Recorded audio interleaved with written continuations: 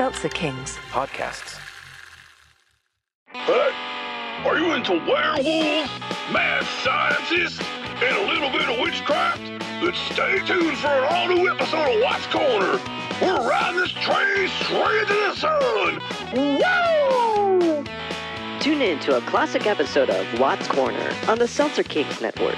Available on all podcast platforms. Well, I don't care how they do it in England, Gavin. We're not having spotted dick for Thanksgiving. Ass. The following podcast contains... We're more likely to believe an important local businessman than a foul-mouthed jerk from out of town. Foul-mouthed? explicit language.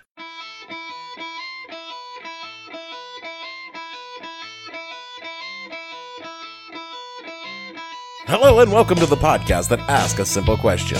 When you deployed your forces to guard an old Walmart, what the hell were you thinking?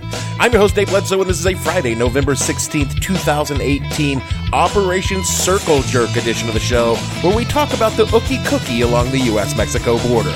Stay tuned. The What the Hell Were You Thinking contest is brought to you by Carl's Concertina Wire Emporium, the finest fencing in the world. Are you looking to close off vast stretches of empty space with some kind of wire? Then Carl's Concertina Wire Emporium has you fenced in. We have the largest selection of concertina and razor wire fencing in the Southwest. Forget your barbed wire, we are talking coils and coils of looped mesh and linked barriers for all your border needs. Carl's delivers to your fob or fire base, no need to send a deuce and a half. We will run it to you in a U-Haul truck. Ready to string over underpasses and along creek beds across the Southland, Carl's has been fencing Texas for over 2 decades, keeping cattle in and illegals out. Act now and Carl's will include a pair of free wire cutters with your orders of 1,000 meters or more of razor wire. Where your mission is fencing, call Carl's Concertina Wire Emporium. The plan, like so many plans in so many wars before it, was meant to end the fighting by Christmas and bring the boys back home.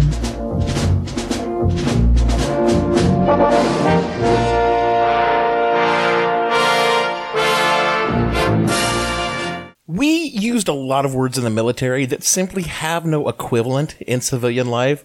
Not just phrases like fuckwad cocknobbler, which has a very specific meaning in my military parlance, and that explanation requires one to serve at least 2 years in uniform to even begin to understand.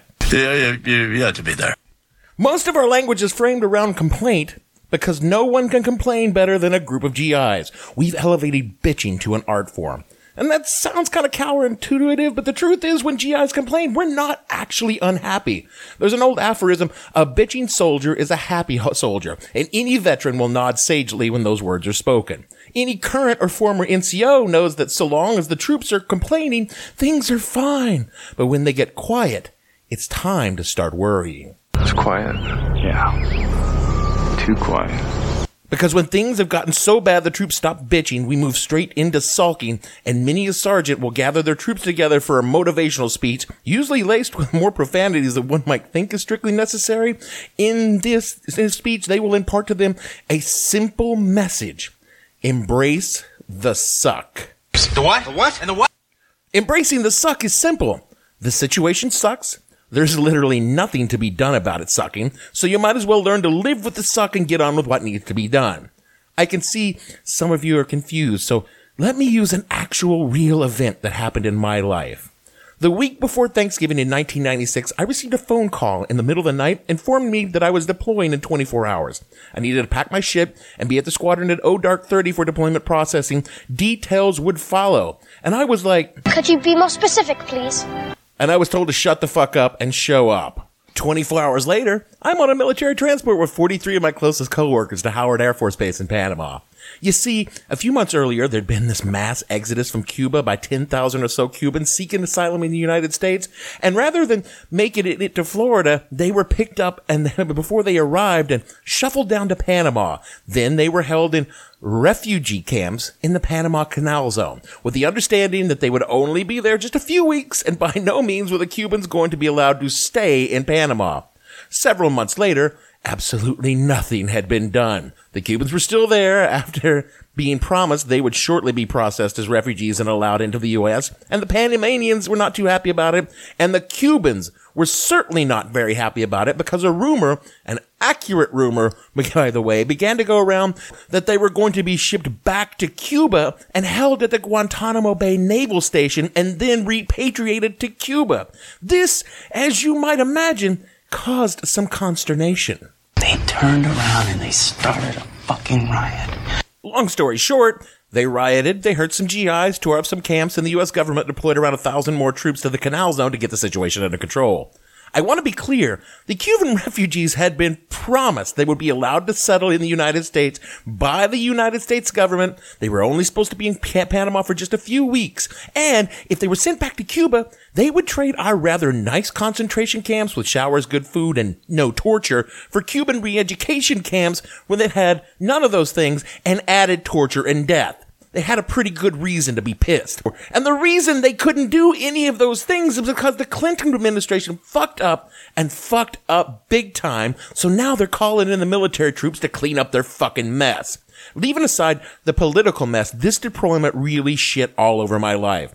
I was dating someone pretty seriously, and we'd made plans to spend the holidays with her family who were not military and didn't understand why I had to break said plans.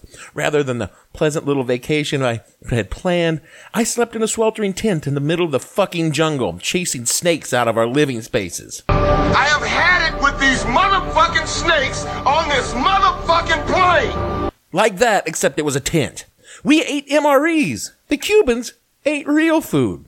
We took wet wipe showers. The Cubans had showers where water sprayed on you. We worked 16-hour shifts and were routinely pelted by rocks or assaulted by angry refugees, who again had every right to be angry. They really were being fucked by our government.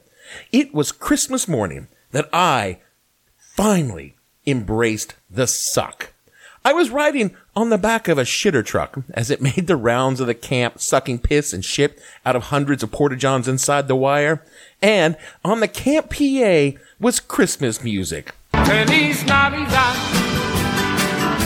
Feliz Navidad, Feliz Navidad, Prospero año y felicidad. To this day, I still have a visceral fucking reaction to that song because we heard it 8 million times in those... I hate that song. I hadn't had a shower in 2 weeks, a clean uniform in at least 3 days, and I was watching this big, beautiful meal relief agencies that provide for the Cubans while I had a turkey a la King MRE waiting for me for my fucking Christmas meal. We were 20 miles from the nearest city, 30 from the nearest military installation. They could have brought us a Christmas dinner. They fucking flew them to remote mountaintops in Vietnam during a war. They could have brought us fucking hot food. They couldn't be bothered. It was then and there that I realized, short of being in combat, this was the worst Christmas I would ever spend in my life. And there wasn't a goddamn thing I could do about it except embrace it, live through it, and fucking get it over with. It was my lowest point in 10 years of service. And that's right when I knew, on the back of that shitter truck, 95 degrees, sweating my balls off in a flak jacket and helmet, carrying a fucking axe handle, and reeking of shit and piss, watching Cubans eat fucking ham and turkey while I was going to eat a fucking MRE, that I was done with the military, and I was out when this enlistment ended. Which is why I'm thinking about the troops deployed on the Mexican border right now. They, too, are embracing the suck. From an article in the New York Times, it opens with the lead, quote, Sergeant First Class Daniel Misick, a platoon sergeant with the 89th Military Police Brigade, tore open a brown packaging of his MRE on Thursday. It was a chicken and noodle dish, one of the more sought-after rations because it came with Skittles. But from the cot outside his platoon's tent at the Army's latest forward operating base, Sergeant Misick could almost see the bright orange and white roof of Whataburger, a fast food utopia 8 miles away, but off limits under the current Army rules. The desert tan flatbed trucks at the base are for hauling concertina wire, not for food runs, unquote. That's some straight up bullshit. Wait, though, wait. No, you think that sounds bad. It gets even better, quote.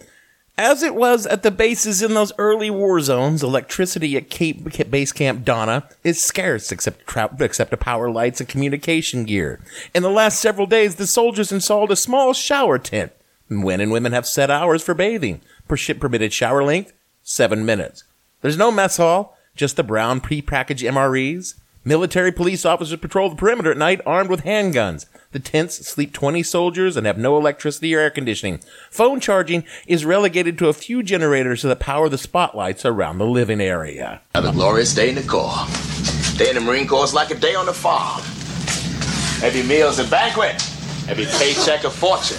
Every formation a parade. I love the Corps. This is in the continental United States. A few miles away, there's fast food bars, strip clubs, and the internet. I cannot imagine how pissed off these troops must be right now. At least my deployments were the ass end of nowhere, where the only civilization was what we carried in with us. Panama was surrounded by miles upon miles of dense jungle, infested with snakes and jaguars. The only way in and out were roads, and the checkpoints were staffed by GIs. But down in Texas, the world is right outside, and you are trapped inside. Instead of putting refugees in camps, we put the soldiers in the camps and we won't let them out. Looks like the shoe is on the other foot.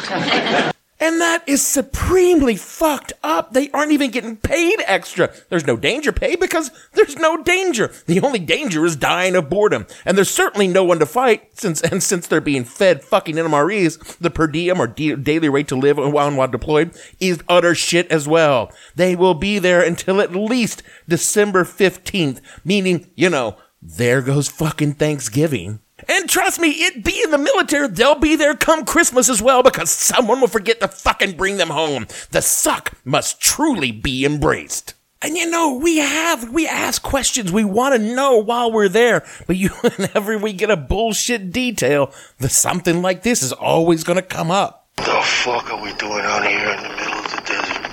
I mean, I asked that shit at least once a day during my deployments in the Persian Gulf in the interwar period. Long before Gulf War II, U.S. troops would sit in berm compounds hundreds of miles from any city just in case some shit went down in Iraq again. But at least we had someone we could bomb or shoot if beef started. The troops on the border have no mission, no authority, and no reason to be there except for a political stunt designed to excite the racist base of the GOP. A lovely fucking war. Bravo 6 out. This is not to say, and I'm being entirely unfair here, I'm sure, that there's no threat at all. In case, there's a fully equipped medical tent.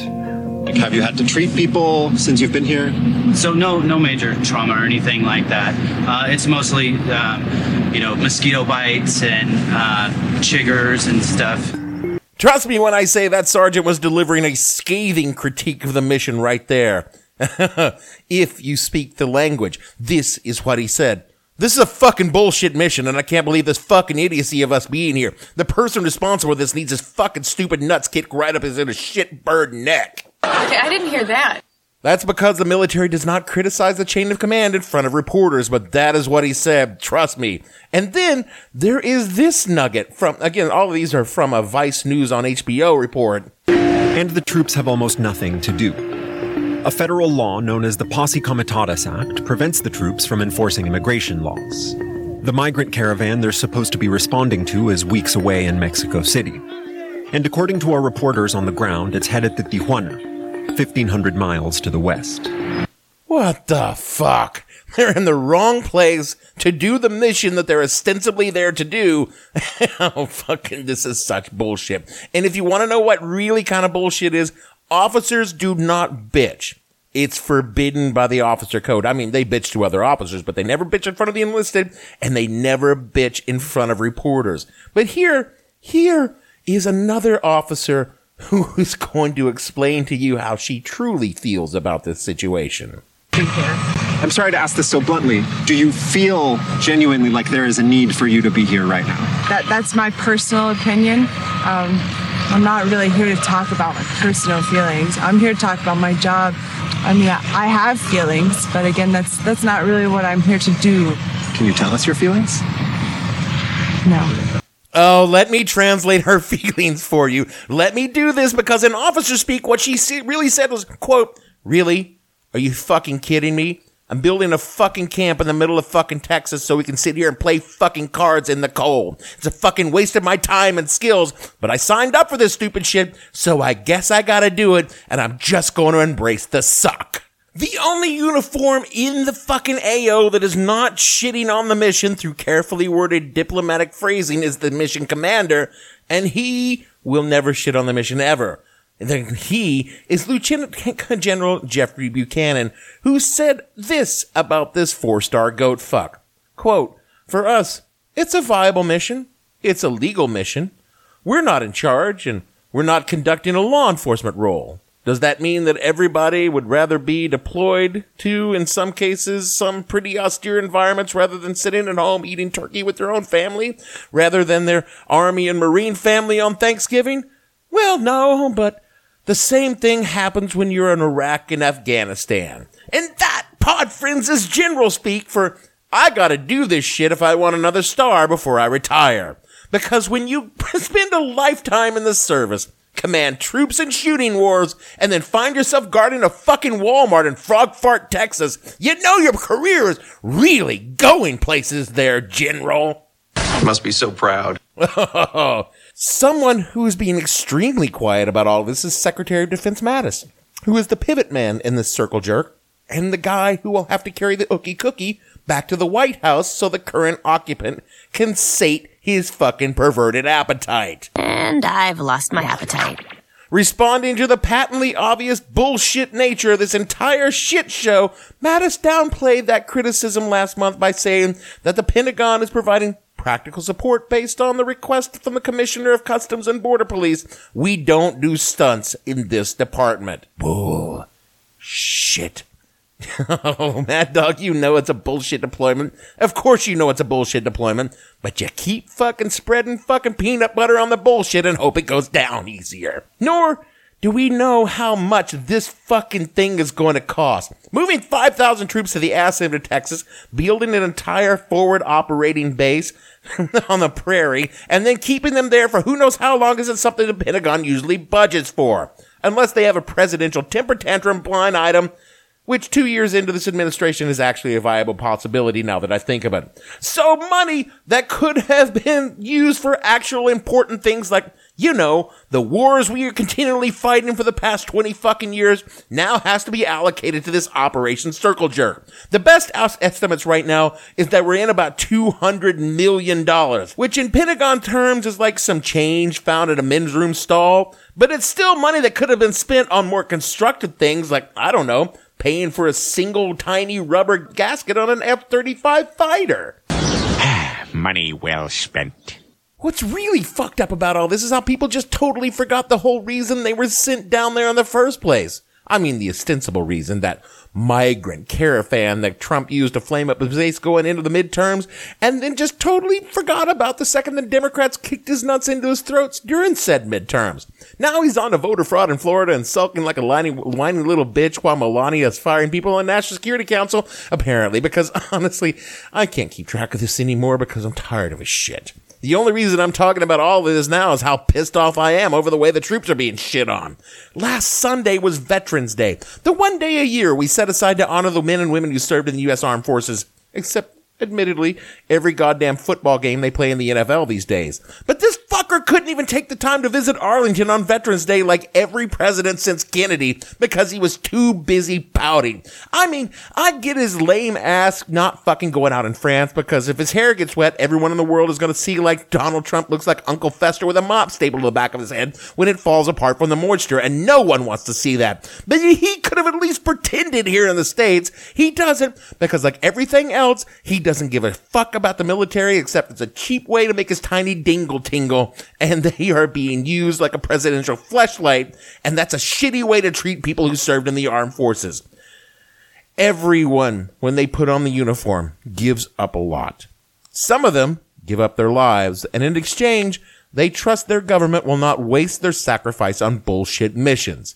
Then, if they are lucky, after they get fucked over the first time, they learn that their government will absolutely waste their time, expertise, and yes, their lives on whatever bullshit mission crosses some fucker's tiny mind in the Pentagon. Once you leave the lowest levels of command, the platoon or the squadron, the people involved lose all semblance of humanity, and they just become numbers on a spreadsheet that need to be moved from point A to point B so they can check off a fucking form, answer to some absurd request issued by a faithless and thoughtless entity we call the United States government. Once you move from a frontline command, you're not deploying people, you're just deploying uniforms that happen to be occupied by people. And uniforms have no feelings, they have no needs or families. Uniforms don't care if they're wet and cold or eating shit food for weeks on end. Uniforms don't bitch about not having a mission to complete or spending endless hours hanging around doing nothing and having nothing to do for the foreseeable future. Uniforms don't even care if they're shot full of holes, burnt down, or blown up. So long as you're moving uniforms around, you don't need to care about the meat that moves them. And that is how we are able to waste valuable people in bullshit jobs, all to aggrandize the ego of a dickhead. And if the meat mover in the uniform is lucky, their worst day will be on the back of a shit truck. Listen to Jose Feliciano sing the same song over and over again. Feliz Navidad. Feliz Navidad. Feliz Navidad. Prospero año y felicidad. Before they realize they've had enough of this bullshit and they get the fuck out. And if they're not lucky, they come home in a bag and we put them in a fucking hole in the ground, all to aggrandize the ego of a dickhead. Either way, until either of those days happen, the meat movers will be professionals, they will get the mission done, and they will just embrace the suck.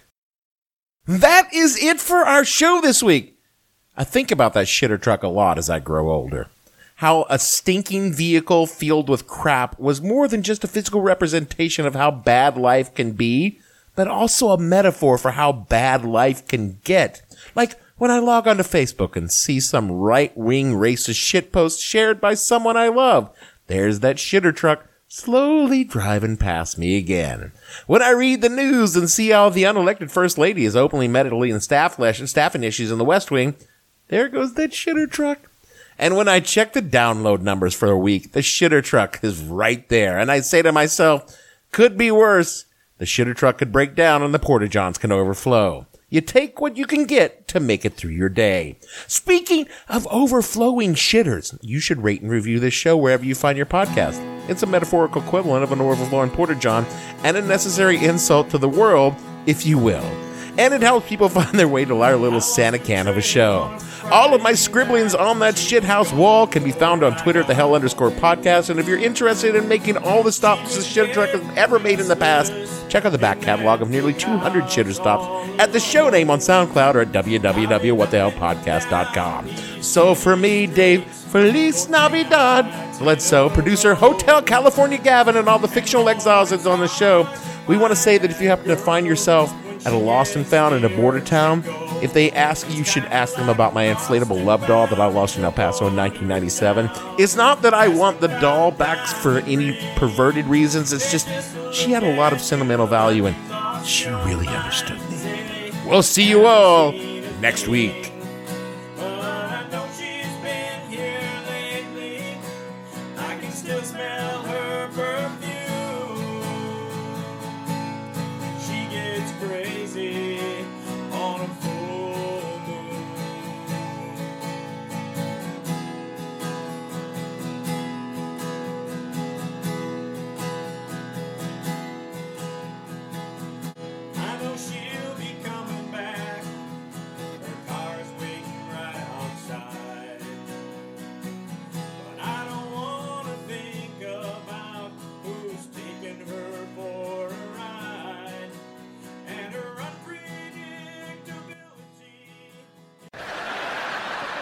I have no ending for this, so I take a small bow.